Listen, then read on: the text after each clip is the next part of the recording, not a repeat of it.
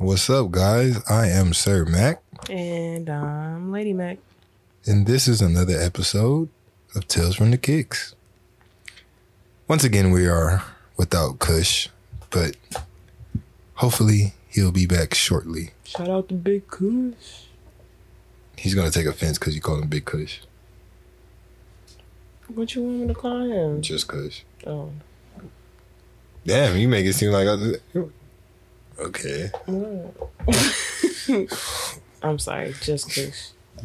Don't get offensive with me. I mean, I didn't say Mount Cushmore like y'all did. But Mount Cushmore sounds cool. But it's still a reference size in size.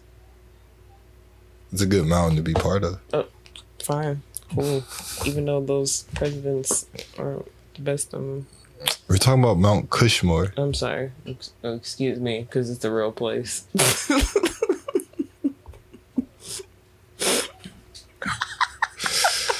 What saddens me is as a stoner, you have no idea what Mount Cushmore is. Oh, it's a thing. Oh, it's a thing. Oh, shit. Fuck. Oh, fuck. Oh, man. That's funny. Well, you could have at least elaborated. I'm up here thinking this places y'all done created with your imagination. I mean, yeah, everything started with an imagination. I mean, it was just mountains, and then somebody said, you know what? I could put faces there. Couldn't have did that without imagination. Mm-hmm.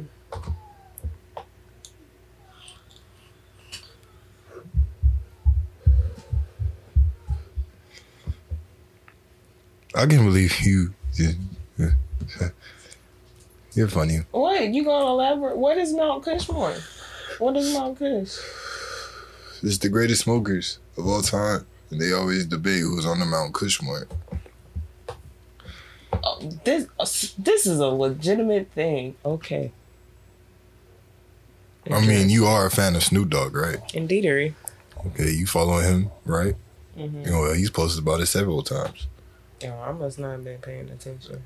/ the algorithm is all messed up. He literally went on a tour. Oh, I'm completely oblivious. Like, completely.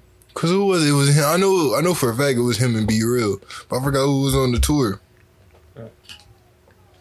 No idea.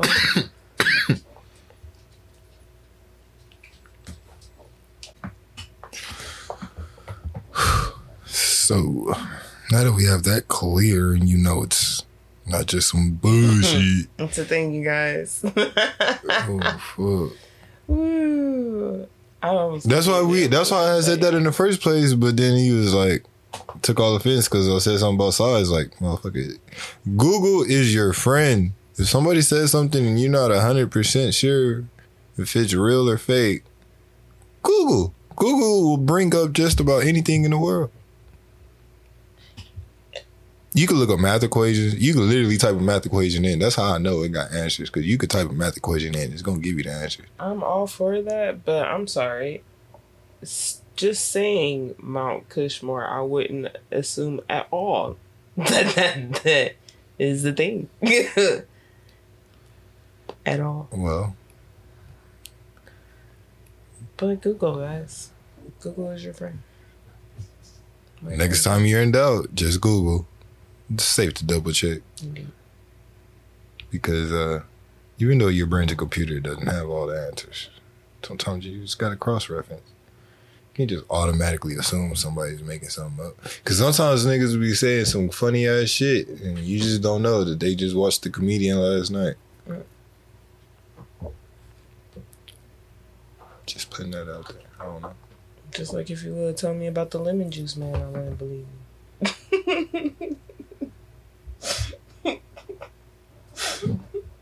If you would tell me that without no type of reference, I'd be like, stop lying. Stop lying. Ain't nobody do that stupid shit. But it's real. Wow. I don't put shit past people these days at all. I think I've done so many of these cases. You can't put nothing past anybody. Facts. Things people do are crazy as fuck. Yeah.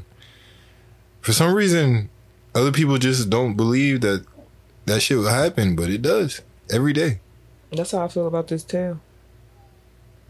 Yeah. This shit happens every. Well, I don't think this shit happens every day, but shit happens every day that's crazy as fuck. Because people are crazy as fuck. You know? The road is crazy. You could win a derby race and not even be alive. Lord.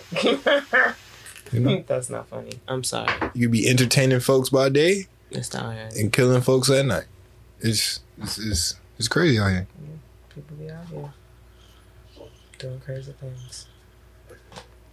So, you guys, the first time I picked a shoe.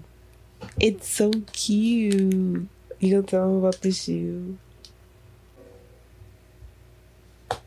So today's kicks are kind of special to Lady Mac. These are some Nike Air Prestos, but not just any Air Prestos, because we don't do that around here. It's the Hello Kitty. They're so cute, guys. And if you haven't seen these, they have this white on the back of them, but it has Hello Kitty's freckles, eyes, and nose. And it has the bow on the back. It's like super cute. It's like really cute. Then you on the front, you have the blue with the Hello Kitty print all over it. It's pretty dope. Pretty dope. And they got a big ass Hello Kitty on the tongue. The bow. Nah, it's Hello Kitty. She underneath there. But, or maybe the print just lined up real good. I don't know. But yeah. They got a fat ass bow on the tongue too. These hoes is pretty clean. They're really, really nice. And they're super comfy. Super comfy. I haven't put mine on yet. They're comfy, guys. They're comfy. But they are really, really nice. Really, really, really clean. There's not a lot to say about these. They don't have a lot of different details or anything. They're just like super straightforward, but executed really, really well. I like the white laces that they put in them with the red tips. That was really nice. And just cute little details here and yeah, there. Nothing too fancy. It's just the fact that it's a Hello really Kitty shoe. Running shoe. So it's not like a lot you can do with those. But what they did do with this was enough. Yeah, they did their thing. As a Hello Kitty fan, I appreciate it. Yeah, that's really, really dope. So along with our Hello Kitty Air Prestos, we brought out our Guest Pop, which is also Hello Kitty. Kitty! Dressed as a burger. She's so cute. Yeah. She has a burger dress on or whatever you want to call it, burger shirt. It is a burger dress. Oh, Sesame seed bun. Cheese, lettuce, and tomatoes. Yes. Like a Big Mac. Like a Hello Kitty Big Mac over there. Yeah, basically. That's cute. Yeah. It's nice. All these purchases, of course, were inspired by me. That's why I chose them. They don't do little girly ones. They do the murder. Y'all don't do the cutesy I'm pops. sorry. I didn't know you were going to get... You want to pull out some Disney pops before I do a fucking murder? It would be a nice little change, lighthearted before we get into the gore. The last episode, you didn't know how to feel about the change. Now you want the change. Just. But that's how it's going to make you feel every time. Just like, oh, they're all nice and happy talking about some motherfucking Disney. Next thing you know, and then they killed them. They're always an emotional roller coaster. Nobody dies in Disney though. That's not true. I'm talking about Mickey Mouse and them. It's still a technicality. No, it's not. There's death in Disney. There's death in Disney, but I'm not talking. We talking about Mickey Mouse, motherfucker. Okay, so there's still death in Disney. I still think it applies because it's not no, like... it doesn't. Yes, Who it did does. Mickey Mouse kill? Just because Mickey Mouse isn't the murderer. That's all I got. That's what I'm saying. I don't have the Disney murderers. If I had them, I'll pull them out happily. Just I got because Sully. there's not Disney murderers doesn't mean you can't, you know. How does that tie into what I'm talking about? I don't. If somebody chops somebody up, I could pull out Leatherface. If that's the case, Hello Kitty don't got nothing to do with it. You asked for it, and it does tie into this. This is easy. You put this together, Right? Because I was trying to get but now something you cute telling on me that it here. don't go together. It's the closest I could get to tying it in here. I'm just saying for future. And that's all I'm doing is getting to the closer I can to tie it in. Okay. And Disney is far off in the distant from me tying it in because I don't know how it would wrap up a murder with Mickey Mouse sitting right there. I bet there's a Christmas one. So I bet there's a Christmas one. I bet somebody was like a Christmas what murder? A Christmas murder. I bet somebody was like, you're going not down helping the somebody's- case at all. I'm okay. I tried. I'm just saying. It was a friendly suggestion. You don't have to take it. Just saying. And all I'm saying is that they don't tie into murder. Okay. And all I'm covering is murder. Well, did somebody go missing in Disney? Finding Nemo. I don't have Nemo. Somebody else went. I'm sure somebody else went missing. What? I'm not. See, somebody's tragic loss of their mom. Oh well, we don't have like a Bambi one, or do we? No, we don't have a Bambi one. Never mind. Never mind. I tried. Okay, I tried.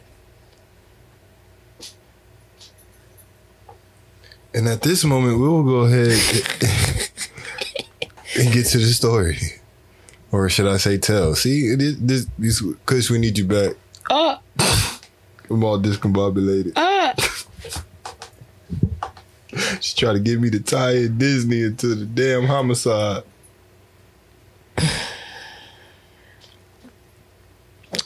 And then presented it as it was cute. It'd be so cute if you had Mickey Mouse, Winnie, and Minnie just all here while we're talking about murders. Like, if that's not almost psychotic, like, shit. Just a little lightheartedness before we get into the gore. That's why we talk about kicks in the pop. Yeah, but your pop be murderous too. Nah, not all the time. Not all the time, but You know how many times? 65% of the time. 65% of the time I pulled out Batman. You lucky he don't kill people. He's just dark and brooding. Exactly. So, Micah is rested. Whatever.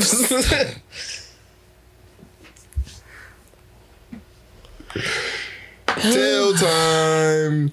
The reason why we brought out these pops and these shoes. Go ahead, get to the juicy tail, Miss Lady Man. So this tale has a whole bunch of, not a whole bunch, but a lot more twists and turns than what you'd expect it to. I'm going to tell the tale of Joe Metheny. It was the hot summer of 1994. I was 9 months old.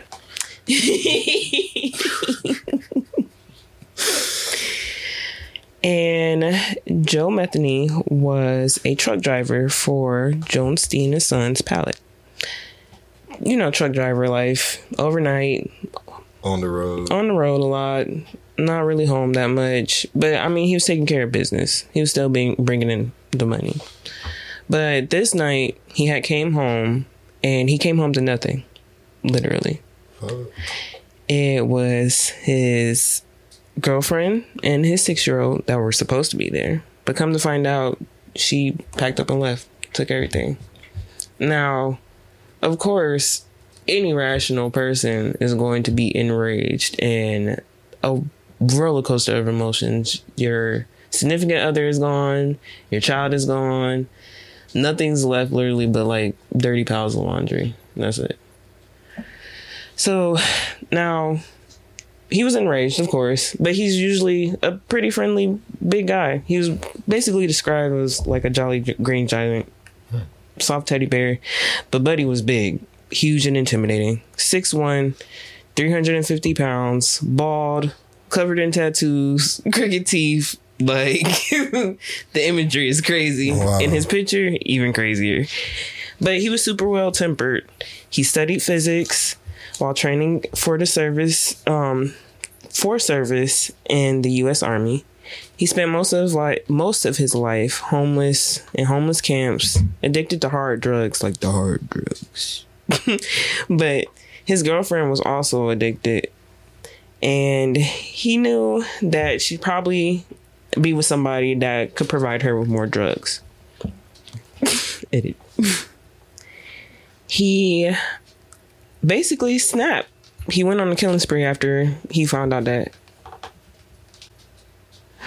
He went on a killing spree after basically snapping after finding out that his son was gone. It wasn't really the girlfriend. He basically has already said that he didn't care about the girl. He just wanted his son.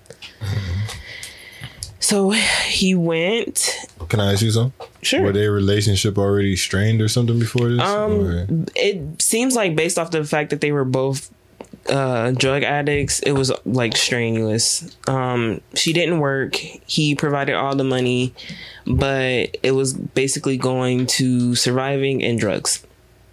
Damn. So the relationship wasn't great at all. So I'm guessing that's why she was just willing to pick up and go.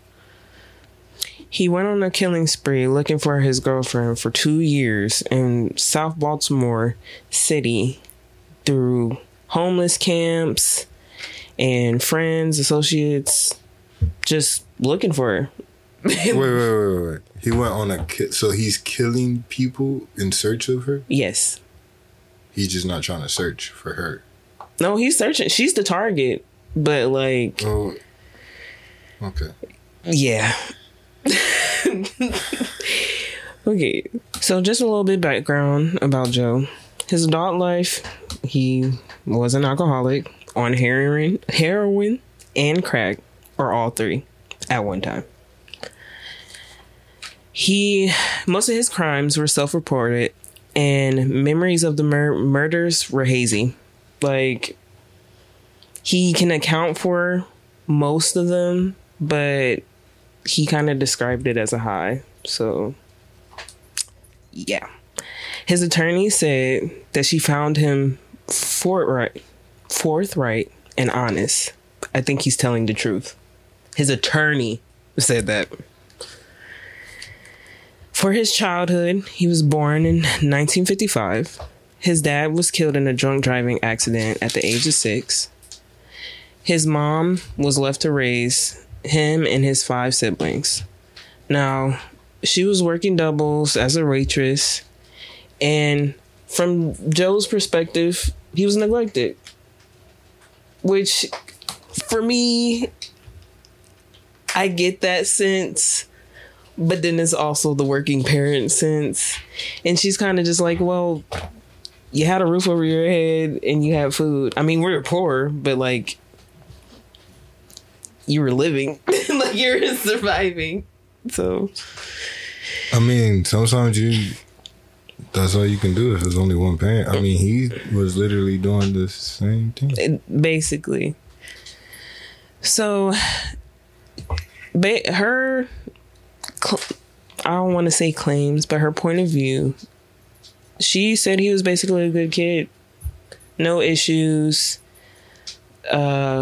Good student in school. Didn't really get in trouble. Avoided fights. Had normal child hobbies. Like, his background isn't giving the stereotypical serial killer background. Yeah. One of the most traumatic things that he said that they went through was him and his siblings were inevitably sent to foster homes across North Virginia and Maryland, but there's no record of that. So I don't know if that's what I was just like, I don't know. You would think, like, well, it would be on record. So it's just like, well, why would you say that if y'all weren't? And then I would think that the mom would probably mention that, like, yeah, we were poor and I had to give up my kids. Like, she didn't run that past nobody. This shit is crazy. Right. But for the most part, she said that the kids didn't have a problem in the world. Which I feel like that's a little bit of a over exaggeration. Like, y'all were poor, so y'all kind of had some problems, but like not. It was a struggle, basically. So when Joe finally turned 18, he left and he went to the army.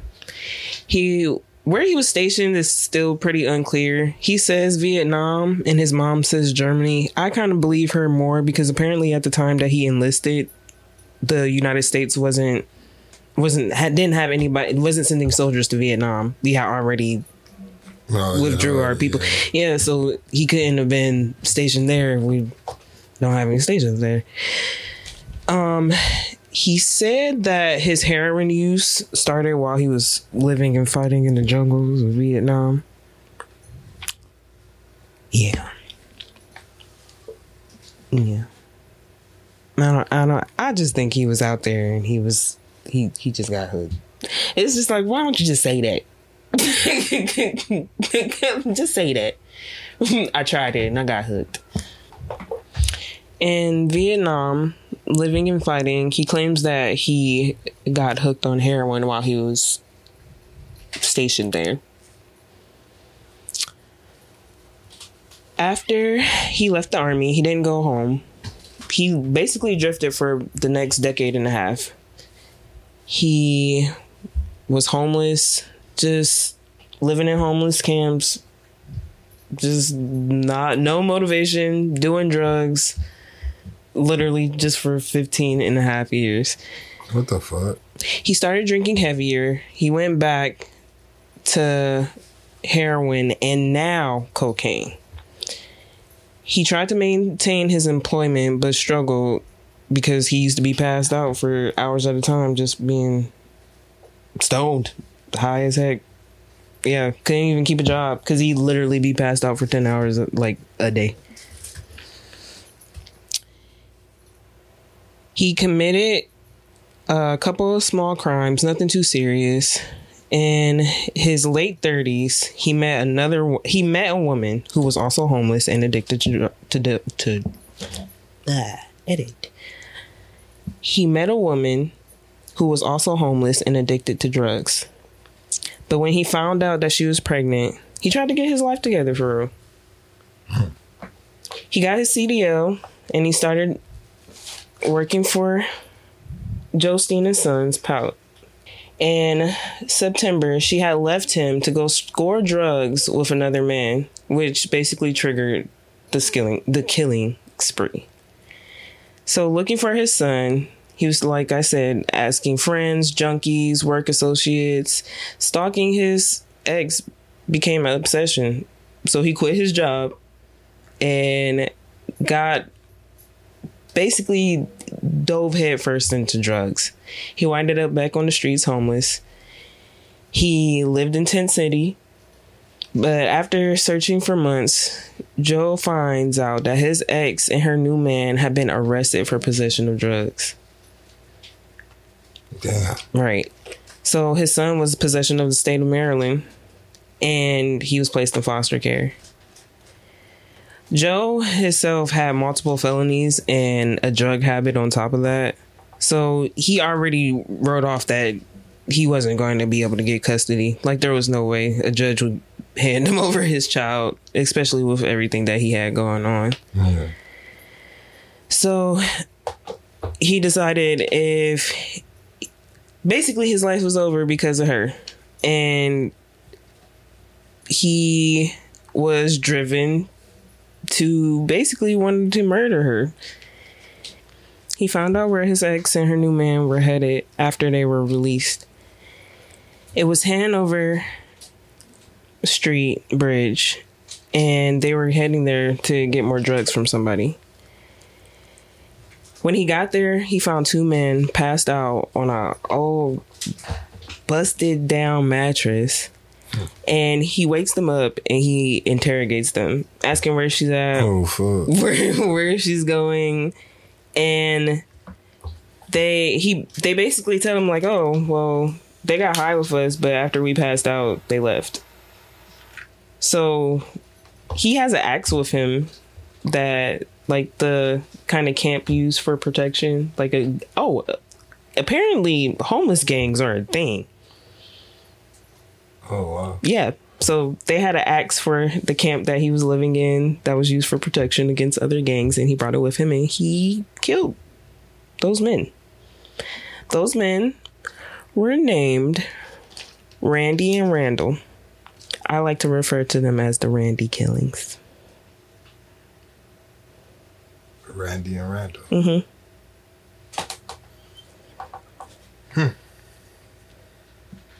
Interesting, right?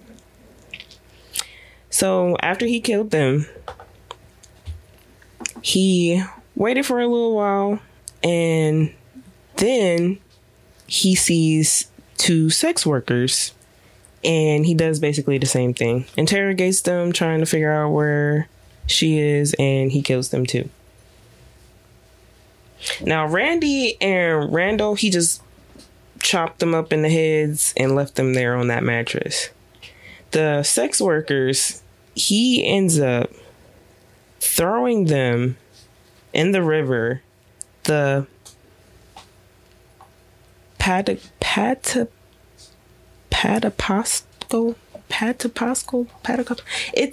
It's an odd name, river. Oh, okay. Yeah. Patapasco. It's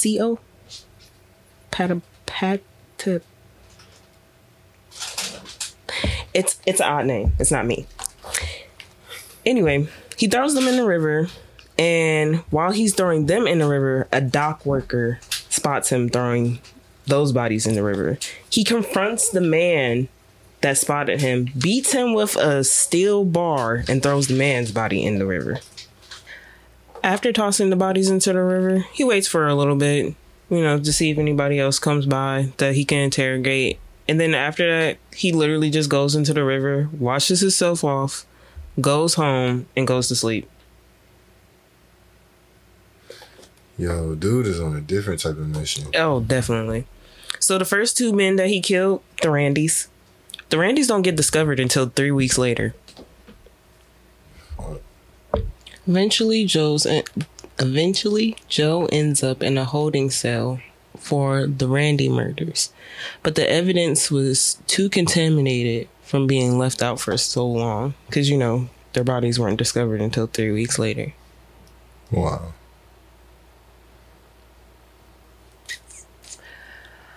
So while waiting for trial, it's like a year, and he ends up getting acquitted and released back to the public. And sidebar, the axe that was used ended up being used in another case, a self-defense case by a man named Larry Amos. Wow. And he I guess he got into a scuffle with a man, and he ended up using the axe and killed the man. He served some time, but he still kind of, not much because it was self-defense, but he killed the dude. So yeah, no. What the fuck? Yeah, so many twists and turns. After being acquitted and released back to the public, Joe is now charge-free and drug-free, but it only lasts for so long. Literally, as soon as he gets the opportunity to get some drugs, he does. So he's back on heroin. He returns to his old job though at Steens and Sons Pallets, where he had it's Joe Steens and Sons, but it's a lot of Joes in here, so Steens and Sons. I'm not laughing at that. I'm laughing at he keeps going back to the same place. I know, right? But it's one of those companies that takes on felons, so I mean, I get it. You go where you know. I don't. Well, if you're a felon, you don't have that many options. Yeah, if you're a felon. I'm talking as an employer. Oh. Why would I keep hiring the same felon that keeps doing the felon shit? Well, I want to help you, but I'm not helping you. Exactly. You're just getting more drugs. And a good employer, a rational employer, and an employer with like, you know, that holds his company to a high standard. Of course, you know, wouldn't think to do that, right? Yeah. Well, we gonna find out why. So he held a lot of different positions there. One of those involved him being a night watchman. He made a deal with the boss, and he asked him if he could stay in basically the broke down trailer in the back of the property of the company. Wow. The roof was caved. He asked him to stay in a broke down trailer in the back of the company's site for free in exchange for him watching the property at night. And Joe Sr. agreed. He said, cool. Wow. But even after he tried to, basically, he seems like he's trying to make a better life for himself. He's getting a job. He was drug free.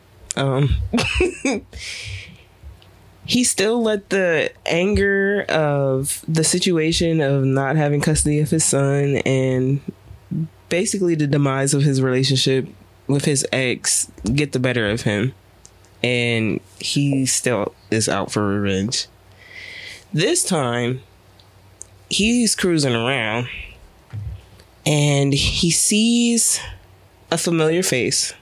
Her name is Kathy. He picks her up. Her real name is actually Catherine, but we're gonna call her. God bless you. We're gonna call her Kathy.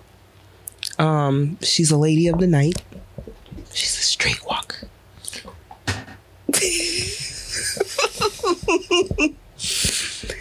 Oh my goodness. So he lures her with promise of money and drugs, of course.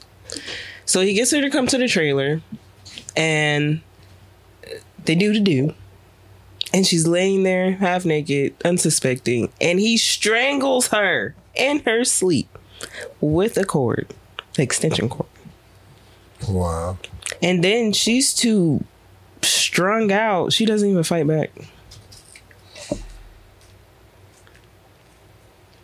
So after he kills her, he furthermore and defecates her body by harvesting as much muscle and fatty meat from her body.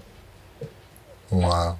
Cuts it up, puts it in Tupperware in his freezer, and then gets rid of the rest of the body by burying it in a shallow grave behind his trailer in the forest.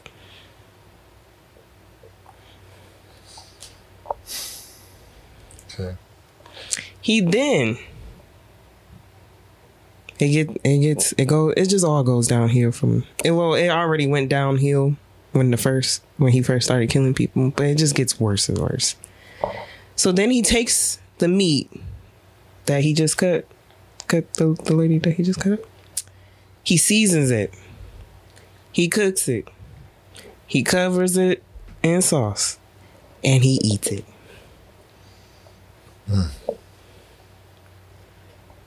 What in your mind just says, I wonder how people would taste. Like, what in the world?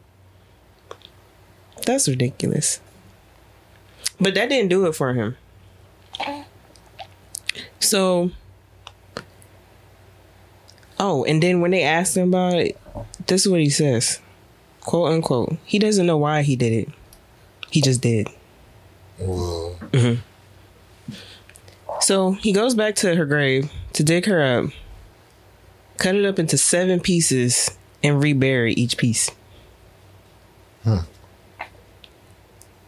He kept her head, though, in a box, rotting. Eventually, but he does eventually takes it off site and gets rid of it, though.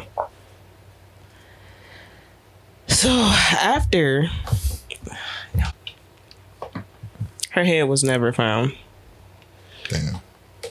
He then decides to start a street side barbecue cart with a handwritten sign.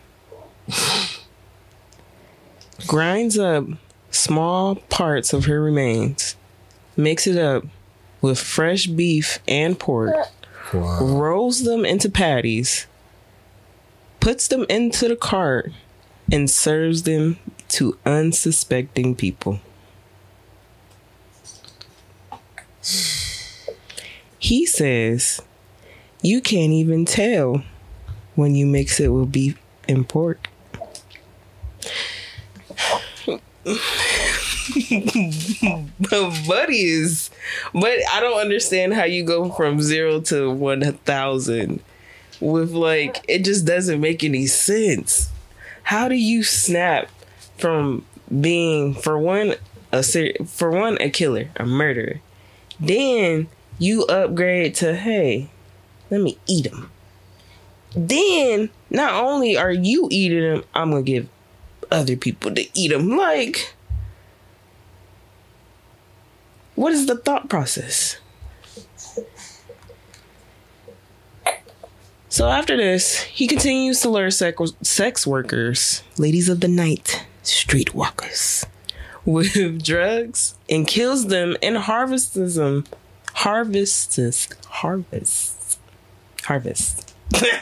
it. It's just harvest. Harvest their remains. He kills at least 10 women this way. And because, you know, homeless people and sex workers, they don't get reported missing. Yeah. So nobody looks into it. No, like he's living his best life as a serial killer at this point. November 11th, 1996, Joe lured Kimberly Spicer. He tried to sexually assault her with a beer bottle, but she fought back. But that didn't stop him. He stabbed her 26 times in the face and neck. Oh. Then he took her body to the woods behind his trailer and tossed her into the bushes like trash. Like nothing. Like she was a rag doll or something. December 8th, Joe lures another lady to his trailer. But her name is Rita Kemper. He knows her, actually. She knows him. They've been using drugs together for quite some time. So, like, she doesn't find him to be a threat. None of that. She's also a lady of the night, but she's also made it clear, like, she has no sexual intentions with him whatsoever. Like, they've been cool. They've been getting high together. It's just been that. Like, nothing more, nothing less. But this night, it was different. They got high and did drugs together, and then he ordered her to take off her clothes. She resisted, and then he hit her twice. And while he hit her, he laughed and said, "I'm going to kill you and bury you in the woods with the other girls." Wow. Rita escapes after fighting for her life, but then he catches her and brings her back. And then they tussle some more, and she gets away again through the window. Now, the way that the property is set up, there is a fencing around the property, and the trailer is just on the edge. And then it's the trailer, the fence, and then the forest. And then the street. Wow. So she escapes out the window, climbs a fence that has razor wire. She's super scratched up, but she's all right. She runs to the street and she waves down a truck, and Joe watches her escape into the night. Good for her. Right. But the crazy part is she doesn't report the incident. Oh my God. So Joe doesn't know that, so he's super paranoid. And he tries to get rid of all the evidence. So he gets Kathy's things first, and he buries them far away from his trailer. So even if they're found, hopefully he won't get linked. Yeah. But a few days passes by, and Joe has a coworker over. His name is Clint Ashbrook. While they're in the trailer, you know, they kicking it, partying, drinking whiskey, and doing lines of coke. Of course. They get super lit.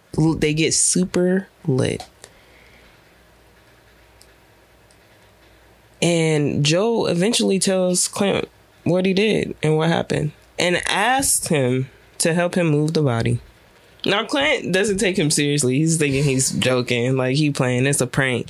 So, like, Joe is actively going to go, like, bringing, yeah, and taking him to go show the body. And Joe, like, removes the debris and trash that's covering her body. And Clint is like, "Oh, you're serious?" like, oh. So now he's actively trying to roll the body up in a tarp and still steadily asking Clint, like, "Hey, you gonna help me?" Clint's just like, "Yeah, no, I gotta go do something." But he didn't want to, like, set him off because Buddy's huge. Joe is huge. Joe's an intimidating man. Like, it's one of those situations, if I say no, is he gonna try to kill me? Right. Like, so he literally remains calm, and he's just like, "Oh no, like, I can't help you right now. I gotta go do something else." He leaves for like an hour, comes back with more coke. They party some more and pass out on the floor of his trailer. Okay.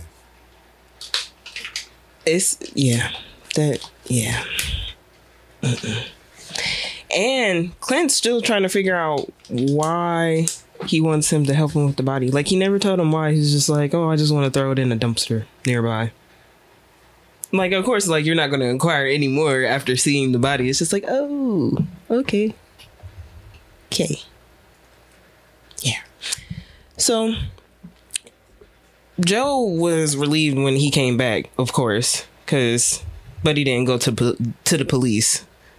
And the next morning, Joe kind of basically acts like nothing really happened. Like, Clint is trying to figure out, like, does he remember? Does he not remember that he told me? And Clint just ends up setting down their bosses and telling them what's going on. Wow. So the bosses, Joe Steen Sr. and Joe Steen Jr., basically tell him not to tell the police. What the fuck? Okay.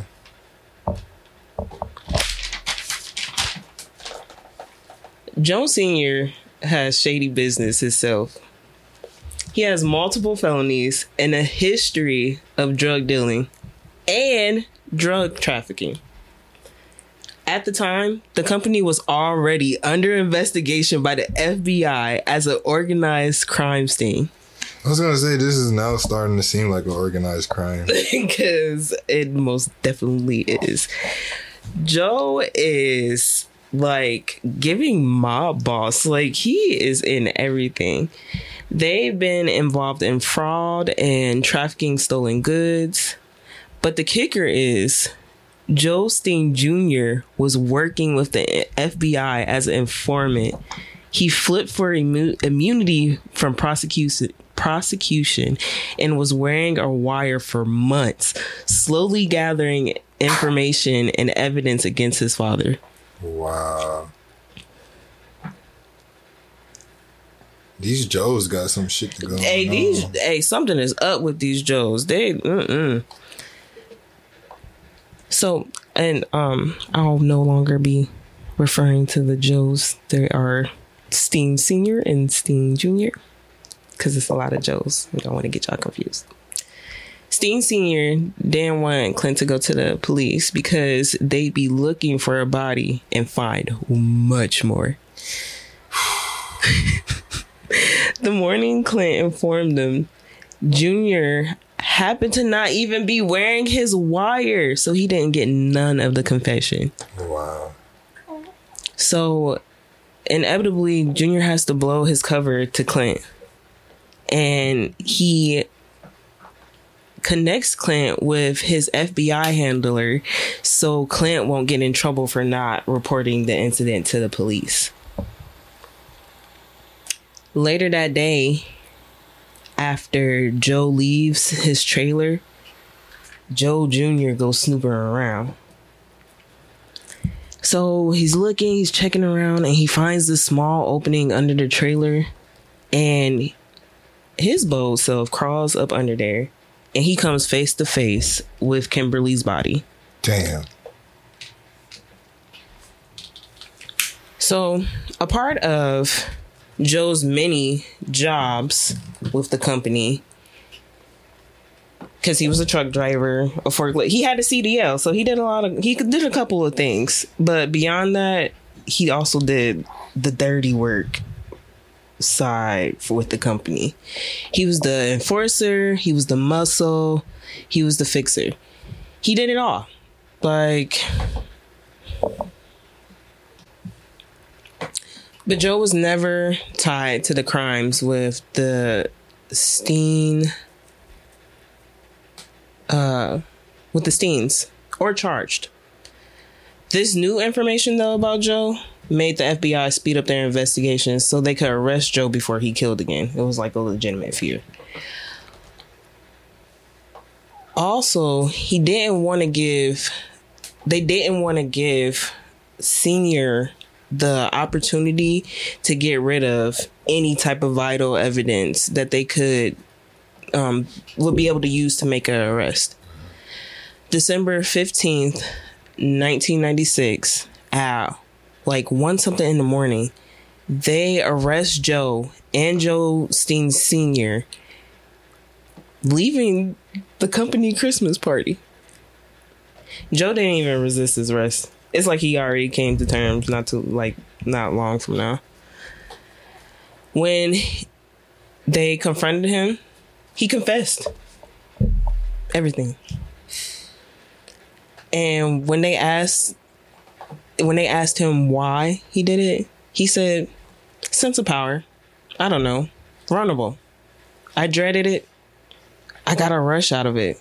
I got a high out of it. Call it what you want. I had no real excuse other than I like to do it. I don't know how. I don't know how to describe it. They weren't sure not to believe him, so they asked him the locations of the bodies. Only 2 of the bodies were recovered. It took a little while for the body that he chopped up in 7 pieces, of course. And they never found the head. But they found her remains and identified her. On top of the 2 bodies, the Randys. But he didn't get charged for them. And the bodies that he threw in the river, he said that he tied rocks to them, but we all know the chemistry behind that. You can't weigh a body down. So they said that they most likely drifted out to sea.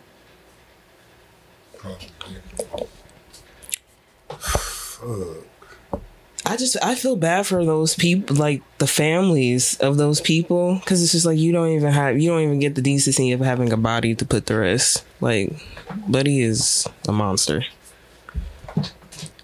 Joe was charged with sexual assault and attempted murder of Rita Kemper. She's the lady that got away. Go Rita. Joe. Oh, so she was charged? He did get charged. He did get charged. How did he end up getting charged with that one? She didn't report it. She later, after I guess the news about him gets out, she finally goes and makes a report like, oh yeah, he did this, that, and the third to me, and he gets charged for that. But Joe changed his mind about his confession. Joe literally gets petitioned to have his confession thrown out, but the judge is like, it's too late. Nobody. Nah, can't do that. But Joe is acquitted of murder because they said there wasn't enough evidence. Even with all the, not enough evidence. So he was acquitted. He was sentenced to 50 years in prison without possibility of parole. August of 1998, Joe was put to trial for murder and robbery of Kimberly Spicer, and it was eligible for the death penalty thanks to Virginia laws. He ended up getting upgraded because of basically the technicalities. After they figured out all his charges, they kind of stacked them, and he ended up being eligible for the death penalty. And then he begged for the death sentence. He literally said, the words, "I'm sorry," will never come out, for they will be a lie. I am more than willing to give my life for what I have done, to have God judge me and send me to hell for eternity.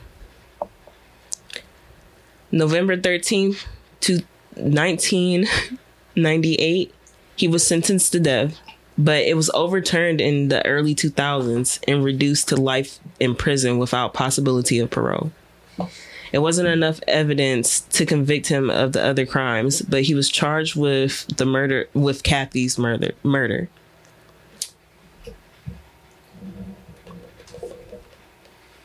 Oh, and just another sidebar, another person that they didn't have enough evidence, but they're pretty sure that he was connected to this case. It was Tony, Lynn, and Gracia. Sex worker. It just followed the check. She checked all the boxes. Sex worker, strangled, cut up, all that good. Well, not good stuff. Sorry. He was transferred to the Western Correctional Institution in Cumberland, Maryland. He lived till he was 62 and died August 5th, 2017. Damn. Yeah, that shit is crazy. There's a lot of... I mean, well, there was some red flags, but then once you got to mentioning that, you know, the people he's working for is being investigated by the feds, that makes sense. Right, everything makes sense. He would continuously get hired back.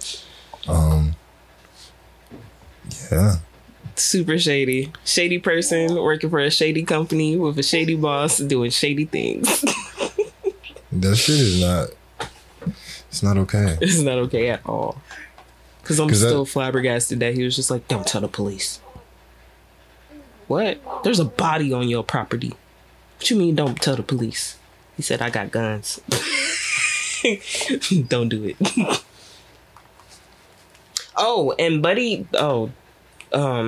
Joe Senior's rap sheet is longer than long. Buddy got convicted with fraud. He was an accessory. Everything that they were working against him on, they got him. They got Clint too, because come to find out, Clint set some things on fire for insurance money and stuff. So Clint got some years. And Joe Jr. Was relocated, and the rest of his family, to protect their identities and lives. Hell no.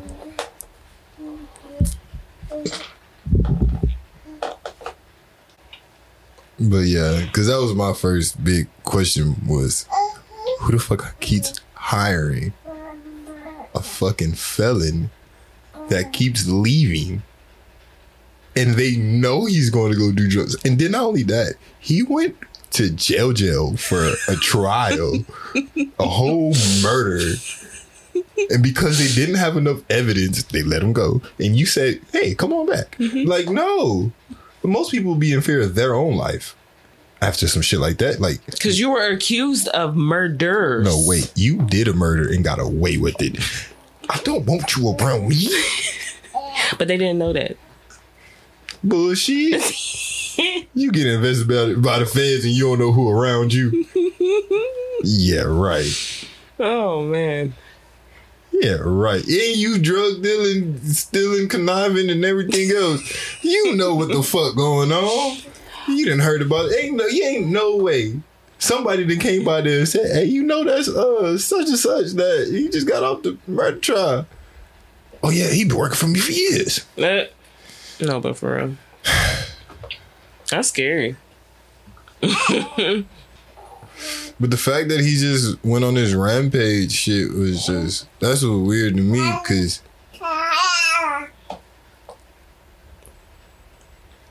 is it crazy to you too, baby?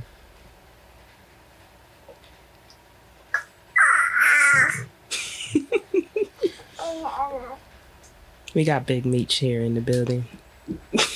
But I just don't understand what made him go on a rampage and kill so many people.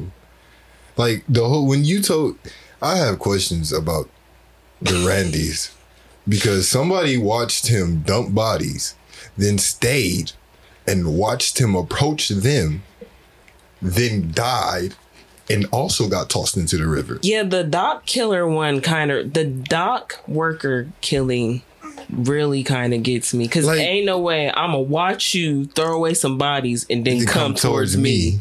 What? And I'm not gonna call nobody. What? Baby, I would have left my job tonight. But I would have been motherfucking a track athlete that night. I'm not a dock walker no more. Not at all. I am a runner. You go. Look, please. I'm a track star tonight. Okay? Because ain't no way.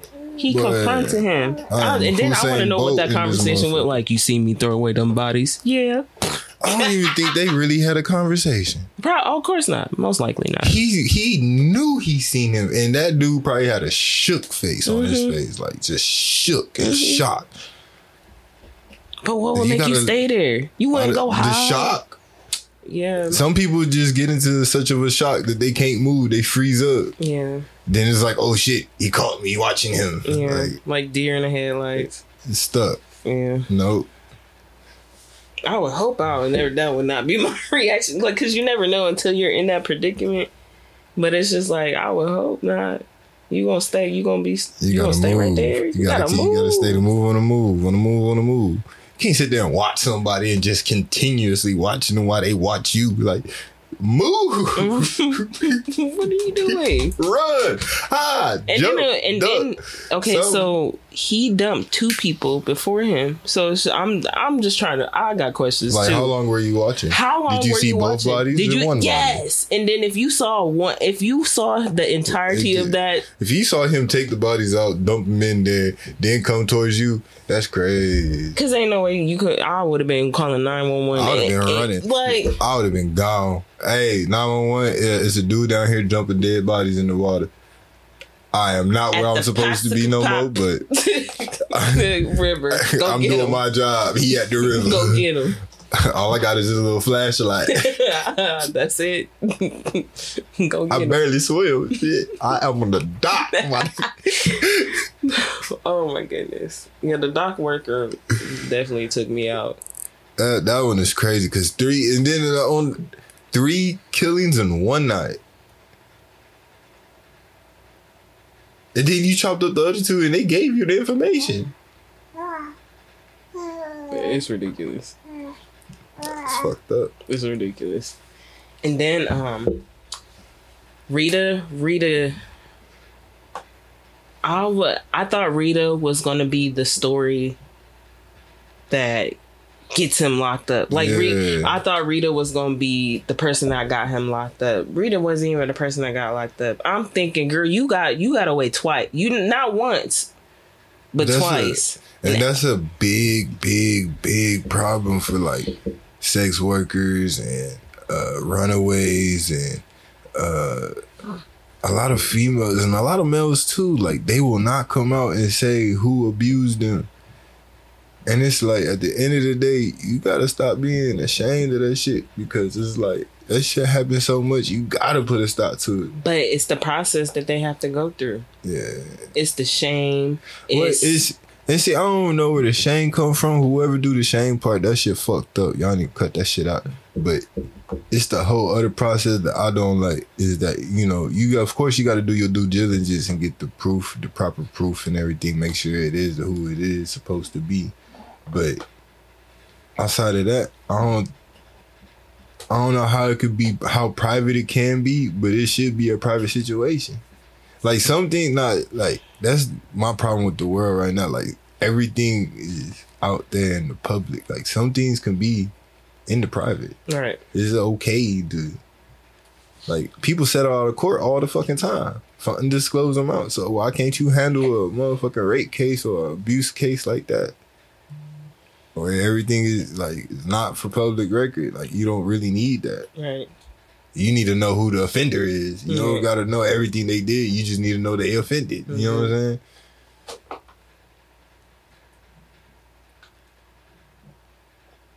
This has been quite an interesting episode.